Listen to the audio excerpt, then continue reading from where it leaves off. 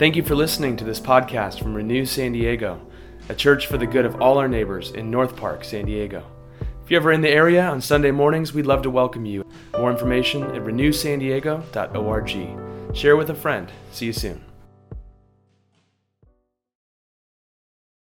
Today's scripture is from the book of Matthew, chapter 5, verse 1 to 12. When Jesus saw the crowds, he went up to the mountain, and after he sat down, his disciples came to him. Then he began to speak and taught them, saying, "Blessed are the poor in spirit, for theirs is the kingdom of heaven. Blessed are those who mourn, for they will be comforted. Blessed are the meek, for they will inherit the earth. Blessed are those who hunger and thirst for righteousness, for they will be filled. Blessed are the merciful, for they will receive mercy. Blessed are the pure in heart, for they will see God. Blessed are the peacemakers, for they will be called children of God. Blessed are those who are persecuted for righteousness' sake, for theirs is the kingdom of heaven. Blessed are you when people revile you and persecute you and utter all kinds of evil against you falsely on my account.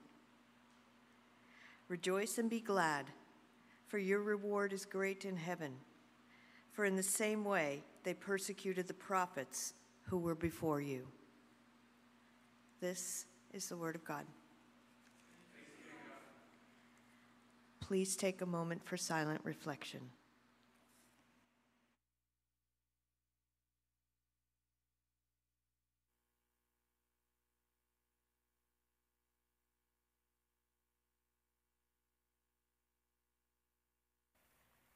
Let's pray together.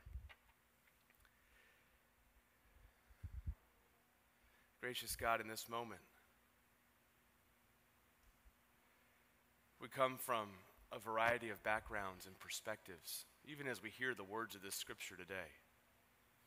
Believing or unbelieving, most of us somewhere in between. We come to this moment optimistic, energetic, capable, passionate, excited, affluent, entertained. We come to this moment scared, alone, sad, heartbroken, fearful of the future, depressed or angry, just holding a grudge, and it's eroding us from inside, but we can't let it go, and we're dying. But help us to see, however we come to this very moment, we have far more in common than we realize. That you see us in all of our complexity, all our contradictions, in all of the beauty of our lives and all the brokenness. You know us to the depths, and you love us to the highest heights. And you reveal that love in the person and work of your Son, Jesus Christ. And so we pray now that you would break through all the static with the resonating voice that says, "You are my beloved child in whom I'm well pleased." Teach us by the power of your Holy Spirit in a way that our lives would be transformed. Wake us up to your grace and send us out to be your very agents of renewal and resurrection wherever we go. We pray these things for our good and for your glory, in the name of the Father, the Son, and the Holy Spirit. Amen. We're continuing our series in the Beatitudes. And last week we looked at blessed are the poor in spirit, for theirs is the kingdom of heaven. And today we look at blessed are those who mourn, for those who will be comforted. That's a really interesting thing, because in Matthew chapter 5, the New Testament was by and large written in Greek, and the Greek word for blessed is it's a really Greek idea, makarios, which was the Greek way of describing the life of the gods. What would it be like to live on Mount Olympus with Zeus and all of them? Makarios, blessed, fortunate. So right now Jesus is saying, fortunate are you when you mourn. What? Fortunate are you when you're not fortunate. are you talking about? Now, I want to remind you, these are not prescriptions, they're descriptions. In other words, these are not 9 ways Jesus is saying, go out there and make yourself poor in spirit. Go out there and make yourself mourn. Go out there and make yourself get persecuted. He's saying, if you live long enough and you follow me, the true king of the kingdom, which is upside down but right side up from the kingdom of this world, you can expect to be poor in spirit. You can expect to mourn. You can expect to be persecuted. And it's then when either the world out there or the inner critic in here is pointing at you and laughing, he says it's actually there when the world has given up on you, that I want you to remember you're more fortunate than you realize. Let's get into that. Now, as I was preparing this sermon, I realized that one of the gifts of just the whole archive of Scripture, if you choose not to cherry pick from it, but you really just go through the Scriptures, it's going to play some of your favorite songs, and it's going to play some songs you don't want to play. Right? Just like if you get a good nutritionist, they're going to give you some of your favorite recipes, and they're going to give you some food you don't want to eat, but it's good for you. Normally, when I prepare a sermon on mourning, grief, or loss, I start with something like, ha ha ha, well, you all know me. I don't like sadness or sorrow. I wish someone else could give this sermon, or something like that. And I realized this time around, something's changing for me, because I'm learning that mourning is not only a critical life skill, it's also a gateway to really deep healing. It's one of the gifts that God gives us. As San Diegans, we don't do grief. We don't do mourning. We do sunshine, we do surf, we do happy hour, we do keep the outside appearance good at all costs, and we get exhausted. So let's take a look today at this deeper way of life. Blessed are those who mourn, for they will be comforted. Let's just look at the reality of sorrow, God's response to sorrow, and the renewal of our sorrow. First, the reality of sorrow.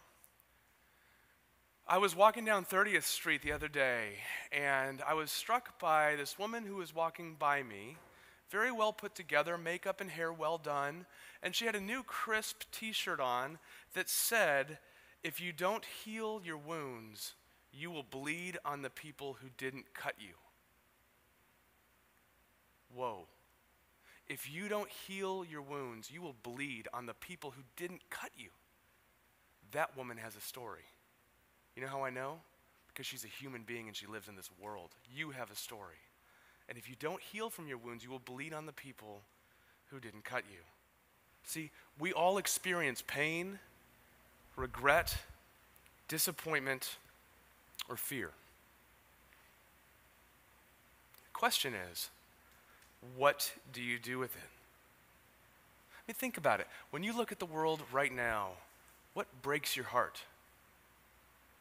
I'm afraid to turn on my internet browser because it opens to the New York Times front page, and it's Putin has 300,000 new troops, and he's conscripting other people in Ukraine. And by the way, Iran is burning in the streets right now because everybody's so mad. And by the way, when you read the same, you get it. What breaks your heart when you look at it? That's not neutral. It's amazing, actually, that we can open it, read that many bad accounts of the news, walk away and go have breakfast with a friend like nothing happened. It's doing something in there. What breaks your heart? What about when you look at your own life? What disappointments do you live with right now? Where do you feel loneliness or pain or sorrow? And what do you do with it? I had a mentor who used to say, you have to do something healthy with your grief, or else you'll do something unhealthy with it. Blessed are those who mourn, for they will be comforted. So what do you do with it? I mean, I think our first instinct is to turn away from the pain in one way or another, right? And this happens at the very, most basic biological level. Your limbic system, your reptilian brain, you touch a hot stove, you pull your hand away. You want to get away from pain. That's good. You should get away from pain. But we make a lifestyle of it. And so the sorrow kind of raises up in your life. You wanted to get a promotion, but you didn't. You wanted to get a job, but you didn't. You wanted to get a partner, but you didn't. Or you did get the partner, but it's not working out, and it hurts. So One way is just to medicate it. You know, at the end of the day, one cocktail, a glass of wine, it's nice, it's a pleasure, it's a joy for you if you can do that responsibly, but then you get to 4 or 5 or 6 and you realize what started as a nice way to relax has turned into an escape. One episode of Netflix or 2, but you know when it gets to 6 or 7 or 8 at the end of the night, it's turned into more than entertainment. It's an escape. We do this with work as well. See, we can take good things and we make them ultimate things and we put them in that place of comforter, and it works for a moment, but then the medicine becomes the problem. What do you do with the sorrow in your life? Or we minimize it. I mean, you might have just gotten relationally run over, and your friend goes, "How are you doing?" You go, "I'm fine, I'm okay." So you can't help somebody that can't admit they need help. So we minimize it. Or we just ignore it. We have plenty of other things to do. We have, the work to do and the social life to do and keeping in shape and enjoying the outdoors and all of that. And we just keep moving forward. Don't look back, keep moving forward. But the problem is that the pain is not in the past. The pain's right here still. So we carry it forward with us. I'll go to Seattle tomorrow to do I have a side job where I coach Fortune 500 business executives to communicate. So I'll be in Seattle tomorrow with a tech company, and when I gear up for one of these, I kind of think through some of the highlights of the past ones. And sometimes the highlights are odd. Like a friend asked it at dinner last night, tell me about one of the weird highlights of being an executive coach. And it's dark, but this is a sermon on mourning, so here it comes. I was in, I don't even remember what city. That sounds so dumb. I was in Phoenix, and I was working at a tech company, and there were 10 business execs, all put together, all wealthy, all powerful, and there was one woman there who would not listen to a thing. She sat in the front, she rolled her eyes, she scoffed, and after the first break, that's a hard person to preach to, that's a hard person to coach. After the first break, she didn't come back. And so I went looking for her as far as my little ID badge could get me. And there was the main room, and then I have my own little office they give me for the day. So I just go into my office, and I look around. It's a big room, and I don't see anybody. But I can smell her perfume. I remember she had a lot of perfume on. I look how the door had opened. I look behind it, and she's curled up in the fetal position on the ground crying. And I sat next to her. I said, "Hey, if you want me to leave you alone, I'll leave you alone." She said, "Please stay." I said, "If you want to talk, we can talk. If you don't, we don't have to." She said, "My husband died in a car accident 4 days ago, and I don't know what to do, so I come to work every day and just pretend like everything's normal." If you don't heal from your wounds, you're going to bleed on people that didn't cut you. But this woman was walking around with a volcano happening in her heart, and she was trying to pretend like nothing happened because it's all she knew how to do. It's all she knew how to do. Now, that's an extreme example of extreme loss. But I think we do the same thing. The question is, what do you do with the grief and the disappointment in your life? Where do you take it? Where can you take it? And we see throughout the life of Jesus that God's response to our sorrow is to enter into it, to take it upon himself, and to eventually do something about it. Which provides not just cold comfort or the kind of blind faith where you close your eyes and say, "I'm sure it's going to be fine," or you wish somebody a Hallmark-style platitude of these things happen for a reason and all. No. If you ever received any kind of comfort like that, you know it makes you only feel more alone and misunderstood. God actually enters into and shares your pain. I mean, think about it. If Jesus Christ is the image of the invisible God, the firstborn of all creation. In other words, if when you look at Jesus, you see the face of the God that created you, Jesus is what God has to say to this world. And what does God do about suffering? Chooses to enter into it. See, Jesus' suffering did not, okay, pop quiz, don't yell this out. Or you can, but you might be wrong, you might be right, whatever. But there is a right answer. When did Jesus begin suffering? Someone says, when he went to the cross. Someone says, no, I read the story. It was the night before in the Garden of Gethsemane when he was sweating blood. I would make the case to you that Jesus began suffering on Christmas morning. For the first time in all creation, the infinite God who created everything knew what it was like to be a vulnerable little baby that was cold. Psychologists and people working on neuroscientists know now that there are memories that are imprinted on us when we are little, as early as the birthing process, potentially even in the womb, but that's way out above my pay grade in that area. But the point is, before you remember, your body remembers.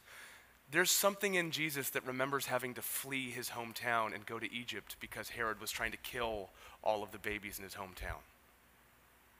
God entered into suffering. In Jesus, you have God who knows what it's like to have your friend betray you. God who knows what it's like to be in pain. God who knows what it's like to have his mom and his brothers say he's crazy. Happened in the Gospel of Mark. God who knows what it's like to be disappointed. You see Jesus facing his pain. Instead of turning away from it and running away from it, he faces his pain. When his cousin John the Baptist was beheaded, Jesus went to a solitary place to be alone, to confront what was happening in his life, in his family, in his world. He didn't get busier. He slowed things down and confronted it. When his friend Lazarus died, he went toward the tomb, and even though he knew later that day he would raise Lazarus from the dead, in that moment Lazarus was dead, and it says Jesus wept.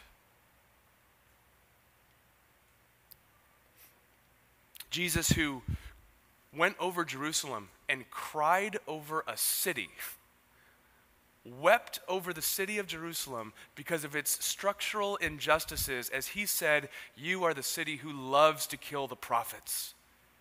Oh, how I wish I could just be like a mother hen and put my arms around you and protect you and call you my own. I am crying for the way you've lost your way." And on the cross, when he's abandoned, when he's alone, when he's in physical, excruciating pain. Side note, excruciating is a word they had to make up to describe the kind of pain you would go through if you were crucified. Excruciating, out of the cross. He was in pain. And they offered him wine to dull his pain. I probably would have taken the wine, and he didn't. In other words, he let the full weight of your pain and sorrow crash upon himself.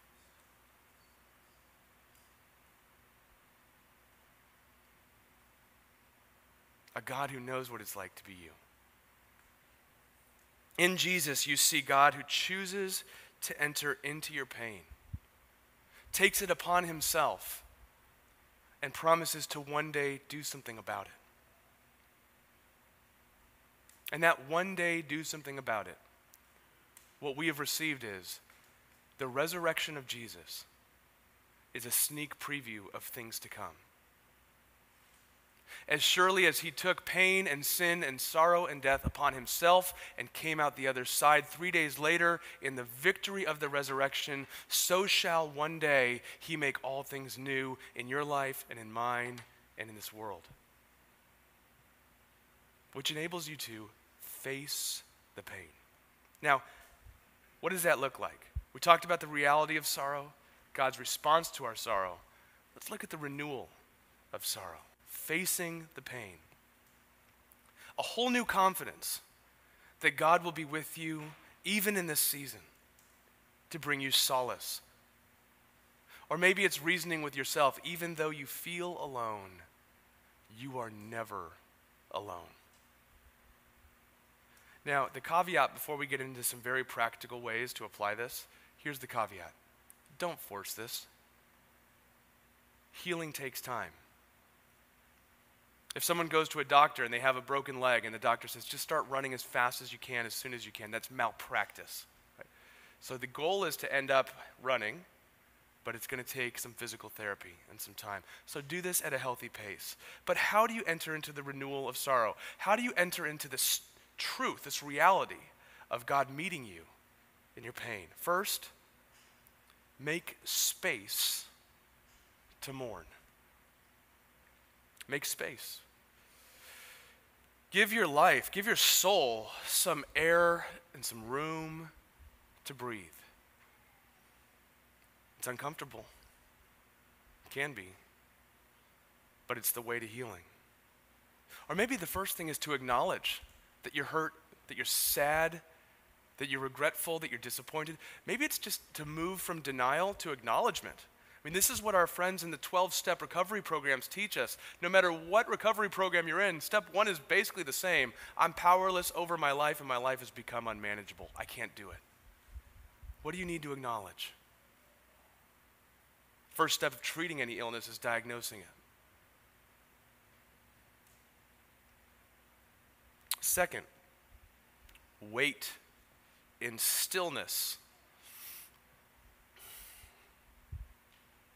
Instead of moving fast all the time, actually wait in stillness. And what do you do while you're waiting? Here it is. You breathe.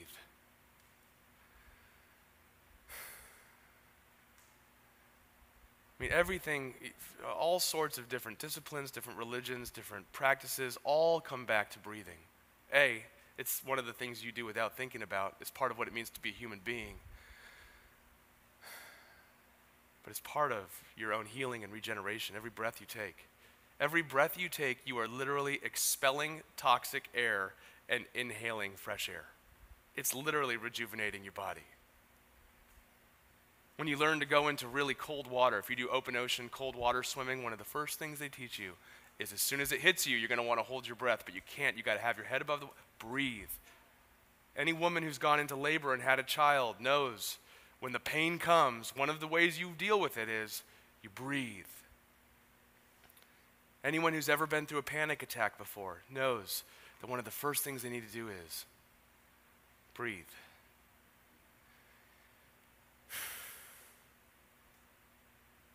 So you make space. You breathe. These are tactical ways. This is what it looks like to face pain. Now, those two aren't as active. What else can you do? Write out your complaint. Write out your loss. Write out your lament. Grab a piece of paper, and I'm a big fan of not typing it, but actually writing out with your hand and a pen and paper. It does something to bridge the right and left hemispheres of your brain in a way that typing does not. Write out your complaint. When I was in San Francisco, I was a pastor of a neighborhood church, and part of that role was to be a chaplain at a group called New Door Ventures that helped at-risk youth get new job and life opportunities. Nothing stops a bullet like a job. That was the idea. And in 2016, there was the tragic shooting in Orlando, Florida at the nightclub where a lot of members of the gay community there were targeted, and that affected deeply the members of our neighborhood. And they asked me to come in. They said, please, everyone's just broken. Please do something. Okay. Well, what are my tools? Write out your complaint. We sat in that room and we wrote out how mad we were at God, how sad we were at this world, how upset, confused, and scared we were, and we let it go. And it dislodged stuff that was deep in there. Write a song, write a poem, and feel free to be raw. In Jesus on the cross, you have him quoting the beginning of Psalm 22. Jesus, on the cross, my God, why have you forsaken me? God who knows what it's like to feel forsaken by God. Mourn in solitude. This is the next one. Mourn in solitude. Sometimes you just want to be alone, and that's okay. But don't isolate. So mourn in solitude and in good company. C.S. Lewis, in his book, A Grief Observed, about the loss of his dear wife, Joy, says, all these people keep coming in my living room and trying to talk to me. I don't want to talk to them. But I don't want them to leave either. I just want them to be there and leave me alone. And I've learned, that's been one of the things I've had to learn as a pastor over 20 years is oftentimes when you're going through grief, it's my job to simply be there and just sit there. We call that practicing the presence of Christ. I see that happening in our community group already. And we've just been meeting a couple times, and we're bearing witness to each other's vulnerable things that we're sharing, not needing to fix each other, not needing to go into problem-solving mode, just listening. The Irish say, a problem shared is a problem halved. So we get to half each other's problems by just sharing them. And then finally, mourn with those who mourn. This is the pattern of the gospel. Reunited with God, reconnected with each other, and then redirected outward in mission to mourn with those who mourn. It's more uncomfortable. Oftentimes, mourning with those who mourn, here are like the difficulties that I have identified in my life. Maybe you can relate. One, I'm too busy. So I have to consciously create margins in my life to be interrupted. Two, it's often uncomfortable because the sorrow that person is going through touches and wakes up some of the sorrow in my own life. But this is also the gift because it pushes you into greater healing for yourself. And so what if you become the person in your office who people know when they just blew it in one way or another, they come to you during lunch and say, hey, can I tell you this thing? What if you're the person in your family or the person on your street? Mourn with those who mourn. Florence and I went to this concert last week, and the opener was a woman from Britain named Kings Elliot, and she was sad in terms of her composure and temperament and personality. She was beautifully wonderful in her musical abilities, but she comes up in her great British accent, South Britain, and says, South England. She says, okay, everybody, I'm going to open up my life now and sing really sad songs to you, and I'll feel better when I'm done. And that's what we get to do to each other, to sing a new song together. A song that's rooted in reality, that faces the pain, but also has hope, that God is at work renewing and restoring everything. Let's pray. Gracious God, please meet us in this place now. You are the healer, the restorer, the redeemer of all things. And so in the places of our lives of which we are aware and acknowledging now, where we need your comfort, where we're in pain, where we're experiencing loss, where we're experiencing confusion, give us your grace.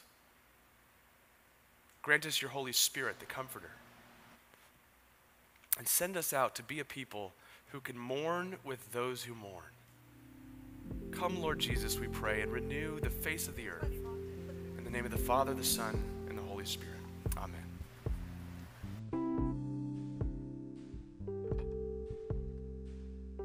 Thank you for listening to this podcast from Renew San Diego, a church for the good of all our neighbors in North Park, San Diego. If you're ever in the area on Sunday mornings, we'd love to welcome you. More information at renewsandiego.org. Share with a friend. See you soon.